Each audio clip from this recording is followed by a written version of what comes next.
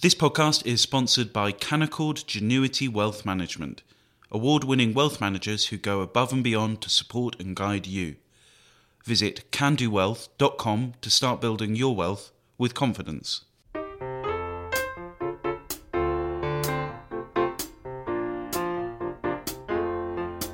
Hello and welcome to Coffee House Shots, the Spectator's daily politics podcast. I'm Isabel Hardman and I'm joined by Katy Balls and James Forsyth. Well, Sir Keir Starmer has done his second reshuffle in a year, but this time he's actually managed to do a reshuffle. Katy, tell us what he's actually achieved. So he's achieved a fair bit, and I think to put it into context, as you just touched on, Isabel, this is the second reshuffle this year. There was a focus group that Matt Chorley was involved with from The Times yesterday, and only the glimpses of this reshuffle were coming in, but one of the main takeaways is people saying, why is he doing two in a year? That's a bit odd. But I think to understand why he is, when you go back to that reshuffle after the local elections, almost everything that could go wrong did go wrong, because Keir Starmer tried to move Angela Rayner from one of her briefs. Angela Rayner was not having any of it. There ended up being a briefing war. The whole reshuffle had to just pause while they tried to broker an agreement. Keir Starmer was not in a strong position because he had decided to do it actually very early on into the local election results. So at the point when Labour probably looked the worst of any point in those results. So after the Hartlepool had gone to the Tories. And I think that it meant that it looked as though it came from a place of weakness. And then once he had finally agreed to Angela Rayner, he had all these other cabinet members saying, well, you can't move me, I'm not moving. And the whole thing stalled. So the reshuffle that we saw yesterday, I think, was effectively unfinished business for Keir Starmer. I think a lot of the things are things that he wanted to do back then. Not everything, obviously, as time goes on, new ideas come to mind, but I think it's almost an extension of that because he wasn't in a position to do it. And the fact he was able to do some quite drastic moves, so bring Yvette Cooper to be Shadow Home Secretary, demoting Ed Miliband, I think you can say, and then also moving Lisa Nandy to the Levelling Up role outside Michael Gove. I think that after the Tory reshuffle, where Michael Gove is now in that beefed up role, it's easier to move Lisa Nandy there because it is now being talked up as a really significant department. And Bridget Phillipson getting a promotion to Shadow Education Secretary. I think that the slight dampener on this reshuffle, and I think generally on this reshuffle, if you are on the right of the party, you've fared better than if you're on the left, is the fact that it started very much like the last.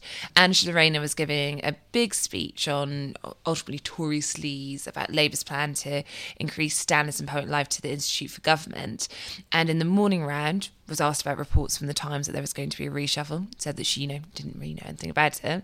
And then in the Q&A, again, said she hadn't been consulted on it. And this led to claims that Angela Rayner is being caught out. The leader's office were overshadowing her intervention. And while Keir Starmer's team are quite quick to rebut this, and lots of Labour sources have ultimately been blaming Rayner's aid and the whole operation, I don't think what you can't avoid is the fact that they ultimately decided to do the reshuffle on a day when Angela Rayner, the deputy leader, was trying to make a big statement that would lead the news, and the reshuffle clearly took that over. So it does point to disharmony, particularly in that relationship, even if I think by the end of the day, members of Keir Starmer's team were pretty happy with how it went. James, do you think the Conservatives will be pretty happy with how it went, or have they now got some shadow frontbenchers who are going to cause some trouble for them? I think, as Katy said, the early bit of the reshuffle played out slightly chaotically, and I think the Tories had their tails up at that point. But I think by the end of the day, this is clearly a stronger shadow cabinet than what Labour had in place beforehand. I think that, Bridget Phillipson at education is an issue for them. I think Lisa Nandy is a very good foil to Michael Gove. And I think she was wasted as Shadow Foreign Secretary. They're in reality, unless Vladimir Putin invades Ukraine or China invades Taiwan, the Shadow Foreign Secretary doesn't get that much airtime. And it seemed very odd to have this person who has this particular, I think, understanding of kind of declining towns and put them in charge of international relations. It was an odd choice.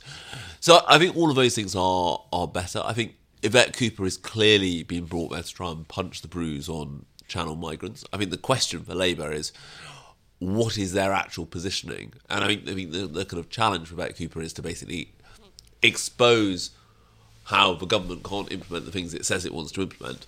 But it's always going to be a bit difficult for Labour because they don't actually have a position on what they would do differently. I think you can also see that this is... I think the Ed Miliband point that Katie makes is important because what you see, I think, there is a desire to kind of avoid confusion about who is more important on the economy. Is it Treasury or Bayes? I think if you look at this new lineup, it's quite clear that Rachel Reeves' power as Shadow Chancellor has also been enhanced by all this. And Katie, we also have Wes Streeting now at Health, and he is taking over from John Ashworth, who I think has got a long service medal for being in that brief. But it's a big promotion for Wes Streeting, who was in, I think it's fair to say, a made-up job of Shadow Child Poverty Secretary, therefore shadowing no one. And he will be shadowing Sajid Javid, who is very busy at the moment with the Omicron variant. Tell us what we know so far about that. Yes, so I think it's still a case of wait and see, broadly speaking, on the Omicron variant. You're getting various warnings. You have, for example, Moderna, senior figure there coming out and saying the Moderna vaccine might not work on this variant. It could take months. But again, very much in the might area as more comes together, because you're also hearing reports from South Africa of, no hospitalizations. So I think that the thing that you can focus on is what is the government saying? Today, obviously, these measures they announced on Saturday have finally come into effect. So mandatory face masks in various places. I think what was quite interesting from what Sajid Javid was saying yesterday was when he was pressed by Tory backbenchers, we know are very resistant to these increased restrictions. He pressed the point that if it does turn out, and everyone thinks you need about 2 weeks to work out really what's going on with this variant in terms of vaccine resistance, if it does turn out that it is no worse than Delta, they will move very quickly to undo the changes they announced. Now, I think obviously, if you follow the logic of that, if it turns out it's much worse than Delta, I think you can logically see a route where you do end up in more restrictions. But I think clearly the government does not want to lean too much that way. And I think in a sense they are very much hoping for the best here. So you saw yesterday also Nicola Sturgeon, Mark Drakeford, the leaders in the devolved administrations writing and trying to actually increase some of these rules. So talking about a day 8 test, longer self-isolation for anyone coming into this country from any other country, and also talking about potential extra funds that they might need if you do have to go into a lockdown scenario. I think the mood music from ministers is we do not want to talk about lockdowns in any way possible. Instead, let's focus on boosters. And still, I think there is a sense that the vaccines are what got the UK out of lockdown, and it's what's going to keep the UK out of lockdown. So that big ramp up in booster jabs, which we're going to hear more from the Prime Minister this afternoon. James, this does also potentially cause a lot of delays to other parts of Sajid Javid's brief. There were supposed to be discussions on social care going on in Cabinet this week.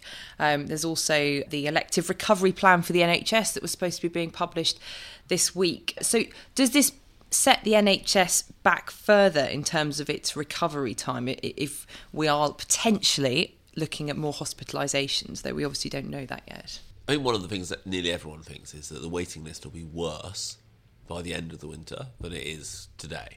And I mean, the question is how much worse? And obviously that is hugely dependent on how much COVID and how much flu there are, whether, to what extent all this stuff happens. I mean, this is one of the big dangers, I think, is that you see the NHS now, it is in a pretty fragile state. You look at the amount of times ambulances are waiting to unload patients into hospitals and the like. It wouldn't take a huge increase in COVID hospitalisations, to put the NHS under real pressure. And I think that is one of the things that is concerning Tory backbenchers at the moment, which is, how much slack is there in the system? I think they think, and rightly so, that politically having to reintroduce restrictions would be very, very difficult for the government. I mean, it would cause a lot of trouble in the Tory party, and I think you couldn't be as sure of public compliance as you were the first time round. But obviously, I think the big question is, how do the vaccines fare on this? And we're hearing kind of conflicting things at the moment. The boss of Moderna is very pessimistic, thinking that they might well have to update them.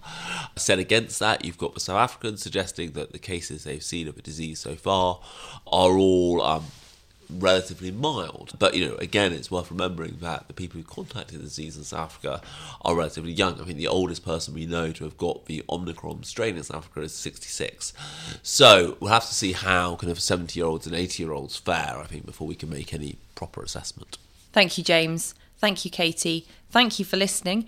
And if you enjoy these podcasts, you might also enjoy my Evening Blend email. It goes out every day. It's free. And it's a roundup and analysis of the day's political events. Just sign up at spectator.co.uk/blend.